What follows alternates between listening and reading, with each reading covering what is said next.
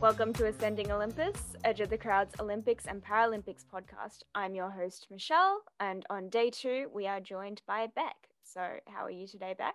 Yeah, I'm doing well. Today was super duper exciting and a bit of a roller coaster in terms of the Winter Olympics content, but nonetheless, there's plenty for us to talk about, and I thoroughly enjoyed it. So, yeah, what did you make of today?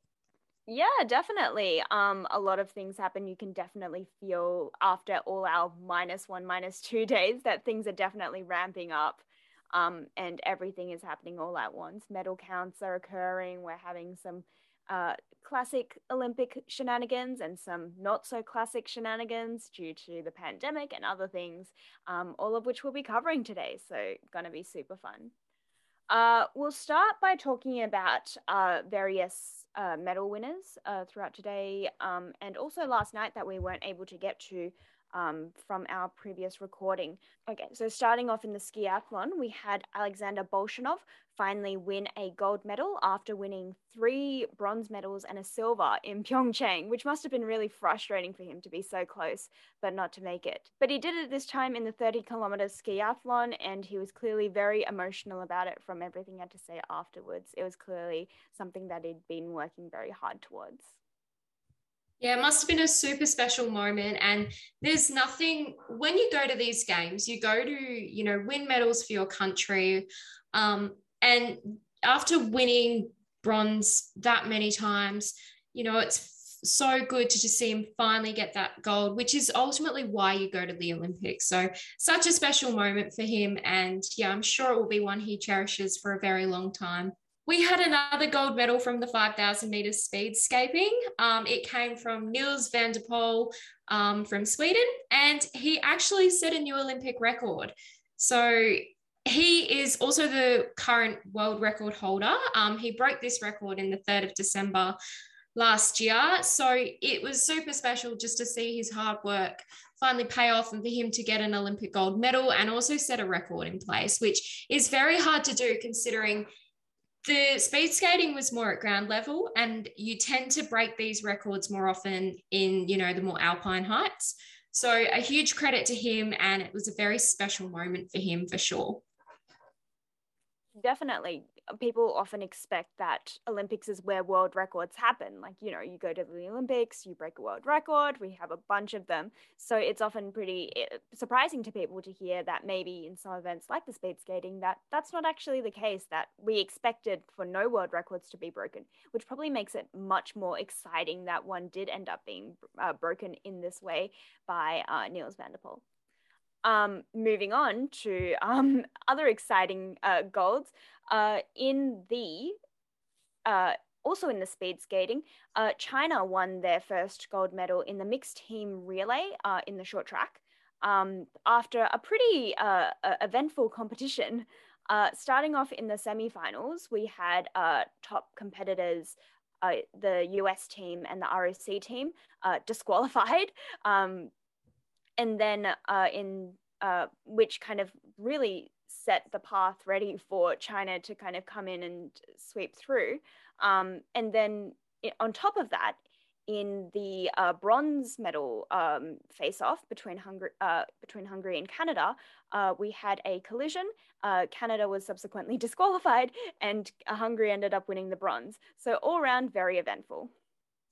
Absolutely. And I mean, yes, it was full of, controversy and all this drama, but what a way to win gold in your home country. I'm sure these athletes must have been super duper proud to have all their fans and the locals in the stand cheering them on as they skate towards gold. It's truly an amazing moment to win anything in front of your home crowd. So for it to be a Winter Olympic Games, for them to have worked for years, it must have been a truly special moment for the team. Especially since you must have heard of this happening and seen this happening while you were competing. So as a team in your home country, you must be like, oh my God, it's happening, it's happening, it's happening, it could happen, if it could happen. So being able to keep a level head at that time is also still a very kind of significant feat for them as well. Absolutely. It's the mark of a true professional. and just being mentally tough, especially when the pressure can get to you, is such a key component of being a competitive Olympic athlete, and a Paralympic athlete for that matter as well. So yeah, huge kudos to them, and it was a very well-deserved win. Speaking of first medals, Australia also won a first medal. In the snowboarding, we had Tess Coady winning bronze in the slope styles, scoring an 84.15, which is very impressive and remarkable given the run that she's had. Yeah, what a story from Tess Coady. So 4 years ago, in Pyeongchang, she was on the sidelines watching, the Olympics and all her fellow Australian teammates competing, while she was in rehabilitation from an injury she suffered in training. So to have this comeback and make the podium is super duper amazing for her. And you've just got to be so stoked for her, because we love all these warm, lighthearted stories that sort of get the spine tingling in the Olympic Games. That's what makes the Games so special. Definitely. Tess did super well in what was clearly a very tight competition amongst close friends, which was ultimately won by Zoe Sadowski-Synnott from New Zealand, winning New Zealand their first Olympic gold and becoming the second country in the Southern Hemisphere to win a gold medal at the Winter Olympics, which is really remarkable. It's just Australia and New Zealand now, I guess, who have that achievement that they can claim. And funnily enough as well, it was also the first Winter Olympic podium that an Australian and a Kiwi has shared. So it's a bit of an exciting moment. It's like the little brothers have finally grown up and they're getting a medal, but that's coming from an Aussie. And that's not to take away from what Zoe's done. It was absolutely incredible. And while she might have been the first gold medalist, it's also been 30 years since they won their first Winter Olympic medal in Albertville in the alpine skiing, with Annelies Kohlberger winning the women's slalom. So huge kudos to her as they become, in the history books for New Zealand Winter Olympics. And another really cool thing about the day in which this medal happens is it was actually won on Waitangi Day, which commemorates the signing of the country's founding document, the Treaty of Waitangi. So very special moment for all of New Zealand, and I'm sure they will be so proud of Zoe. And then rounding out that podium with the silver medal was Julia Marino.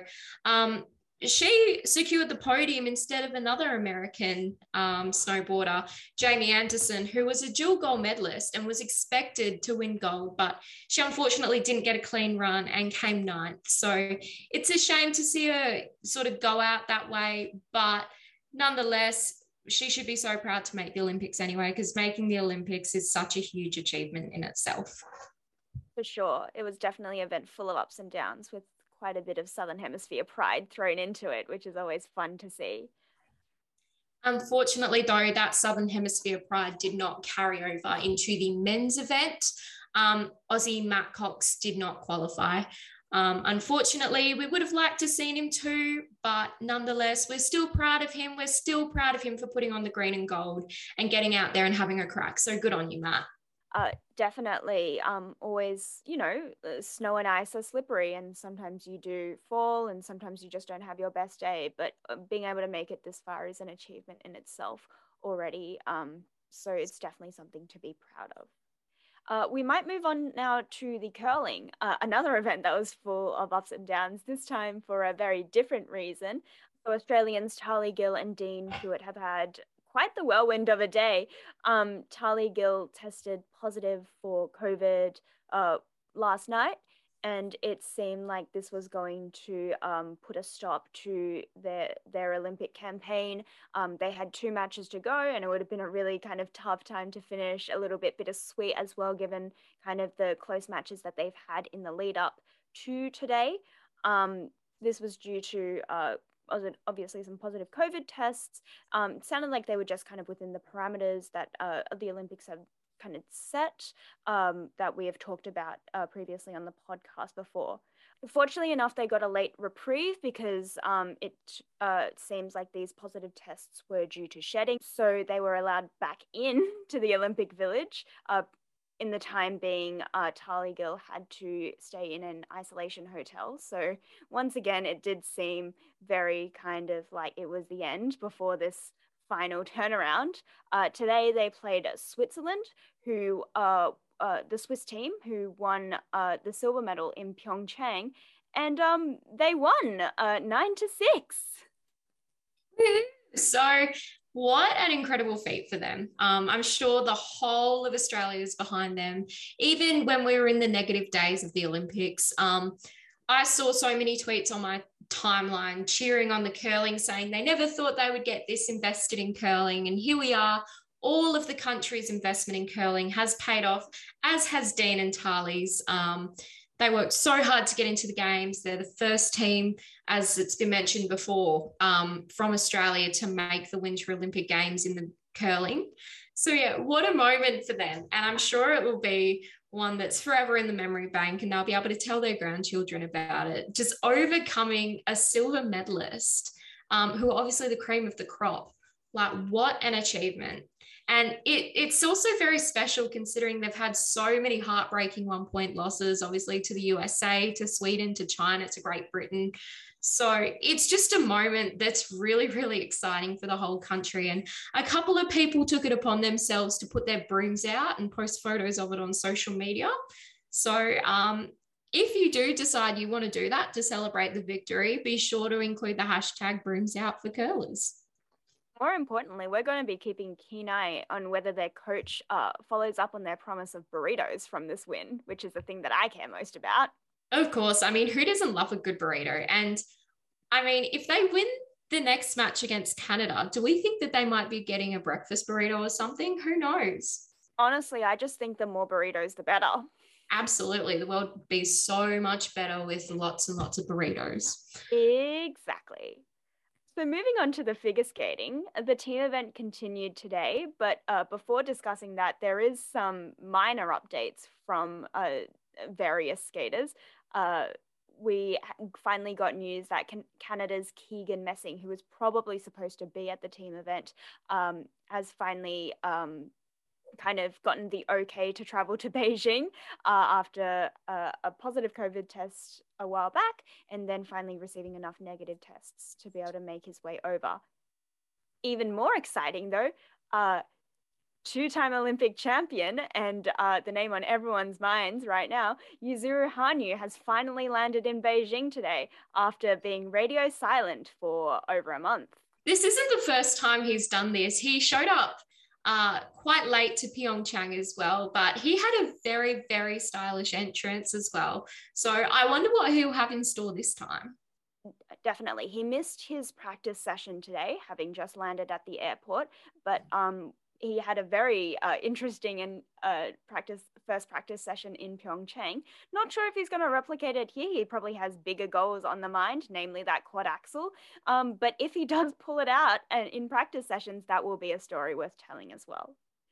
But yes, moving on to the team event, we started off the day with the last of the short program, which was the women's. To no one's surprise, ROC's Kamila Valieva won the first place, although not beating a world record that she previously set. In second place, we had Japan's Wakabe Higuchi, and surprisingly, in third place, we had Canada's Madeline Skeezers.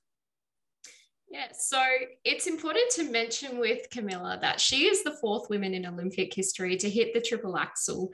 And this is just at 15 years old, which is super amazing. Like when I was 15 years old, I could barely skate. So to hit a triple axel, like that just blows my mind. And she leads the women's section of the team event by 15.45 points. So she's looking pretty unbeatable at this point, and she's doing her absolute best to put Russia in a really, really good position to win the team event. Definitely. Not only that, but even in the individual event, it's clearly showing that she's still at the top of her game and ready to pull out the high scores when that time comes as well. After this event, we did finally get to see the total outcome after the short program, and the qualifying nations are ROC, USA, Japan, Canada, and China. into the free skate event. No surprises there, honestly. These were probably the countries that we thought were going to make it. Not sure if it was this in this order, but ice is slippery and anything could have happened. So there's nothing to be particularly shocked about there either. Absolutely. I mean, you look at those nations, they're all powerhouses of the sport. They're synonymous with figure skating. You think of those countries before any other country when you hear that sport. So it's definitely going to be interesting to see them all go head to head. But I think if Russia has their strategy right and they play their cards right, then they're going to get first or second. For sure. They're probably set up to win first or second in all the disciplines. And they did so in the men's free skate that happened after the women's short program as the beginning of the free skate segment of the team event. In this event, in first place, we had Japan's Yuma Kagiyama. In second place, we had ROC's Mark Kondratyuk. And then in third place, we had USA's Vincent Zhou. It's definitely going to be interesting because Yuma landed a quad loop, and that means all three of the Japanese skaters are going to have it in their free skate. So it's going to be one to watch. Sure. In the individual event, this really tosses things up. Jackie, who's not with us today, and I have this running joke about a potential men's podium sweep in the individual event, and this quad loop leads us to believe that we're one step closer to that than we previously were. But the rest of the top three in this event are also really interesting cases. After Nathan's outstanding performance in the short program, the US Federation decided to opt to go with Vincent in the free skate, who had the potential to score really, really high due to his base value, but unfortunately he faltered. He had a pop on his quad flip and then 2 under rotation calls and a Q, which is a quarter under call as well in his program, which dropped him into third place at this event behind ROC's Mark Kondratyuk. Mark is also a very fun story. We've had a lot of people be very amused, skating and non-skating fans alike, at his Jesus Christ Superstar free skate. He wears a costume consisting of a crown of thorns that is on his neck, and then red pants, which I'm only to assume symbolizes the blood from the crucifixion. There's plenty of different interpretations, but nonetheless, it's a very amusing costume for sure. And Passion sums up Mark pretty well. He's a very committed skater, and he's always, you can tell, putting his all into the program, even as he is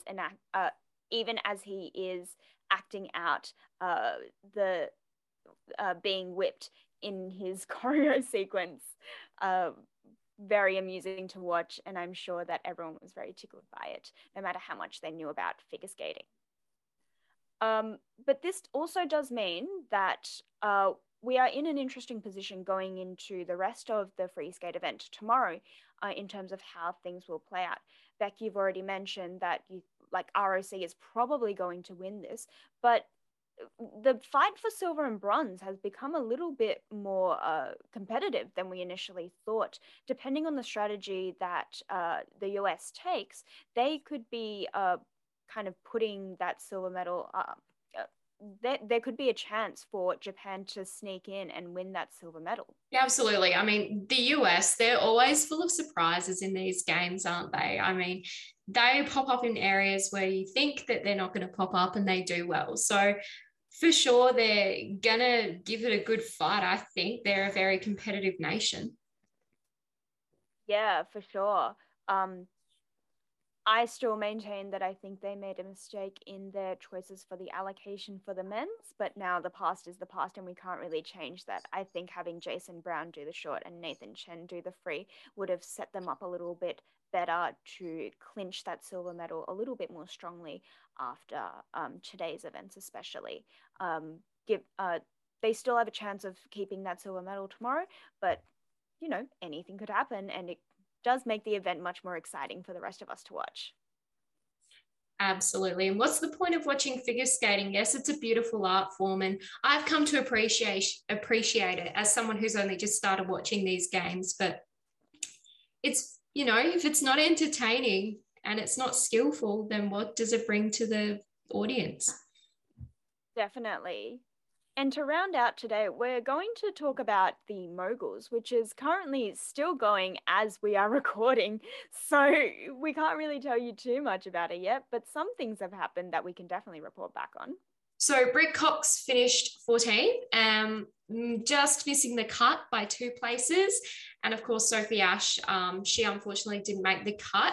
But we do still have one Aussie who is a chance. Jakara Anthony, she qualified in first yesterday for the finals, and she just qualified as we speak for the super finals. So she's giving us a chance for a gold medal here, and it's going to be so exciting to watch her.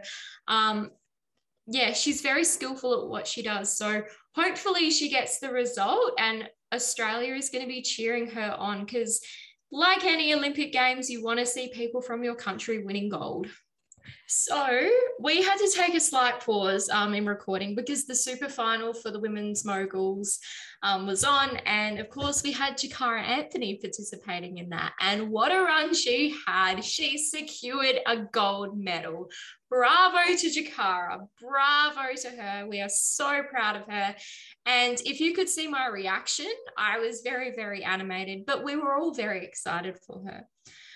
So this gold medal officially makes it Australia's most successful day in the Winter Olympics, along with Tess Cody's bronze medal. And it's also the first time we've ever won 2 medals in one day in the Winter Olympics. So bravo to those two. In addition to that, we are now joint 5th in the medal tally, with Slovenia and Japan joining us as well. And it's also our first gold medal since 2010. The last 2 to win it was Lydia Lassila and Tora Bright. So a huge congratulations to Jakara, and hopefully this is the first of many gold medals for you. All of this on day 2 of the Olympics. Pretty fun times, and it seems like we are really setting up for an exciting Olympics ahead of us, aren't we? Absolutely. And everyone's just loving it. Like, I've got the broadcast still up at the moment, seeing the coaches embrace her, seeing the Channel 7 broadcast team celebrating in the media pit. It's just such an exciting moment for everyone involved. And we have got such a huge caliber of athletes that are potential medal winners. So hopefully this is the first of many. But on to some other news. We're heading back over to the curling. So Michelle, what's going on over there? So we're currently at the halfway point of the match in the curling, and Australia is in the lead 7-0 against Canada. So I think their coach needs to get those breakfast burritos ready. Yeah, so they better get that bacon and egg sizzling for sure. And in other icy sport news, we have Alex Palazzo. He's cracked the top 20 for the men's luge. He finished in 16th place. So whether he gets a medal or not, we're not too sure, but we know for sure Johannes Ludwig is a definite chance. He finished on top. So congrats to Johannes, and we're looking forward to see Alex in the 4th run again. For sure. And I think that concludes everything we can tell you about what's happened so far today. Beck, where can we find you on social media? So I am on Twitter and Instagram at Rebecca Ruthven with 2 A's. And you can also find me on What the Ruck, another podcast on the Edge of the Crowd network, where we talk about all things Aussie rules, AFLW, AFL related. You can find me at m.ch.ll.g on Instagram and m_ch_ll_g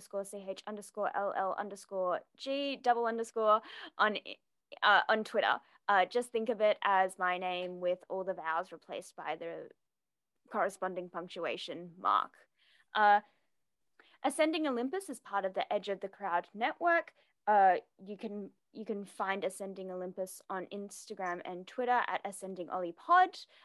You can find Edge of the Crowd also on Instagram and Twitter at at the handle Edge of the Crowd, but also check out our website edgeofthecrowd.com for all our funky stories about sport and culture. We're doing daily recaps on the snow and the ice events every day of the Olympics, so keep an eye out for them.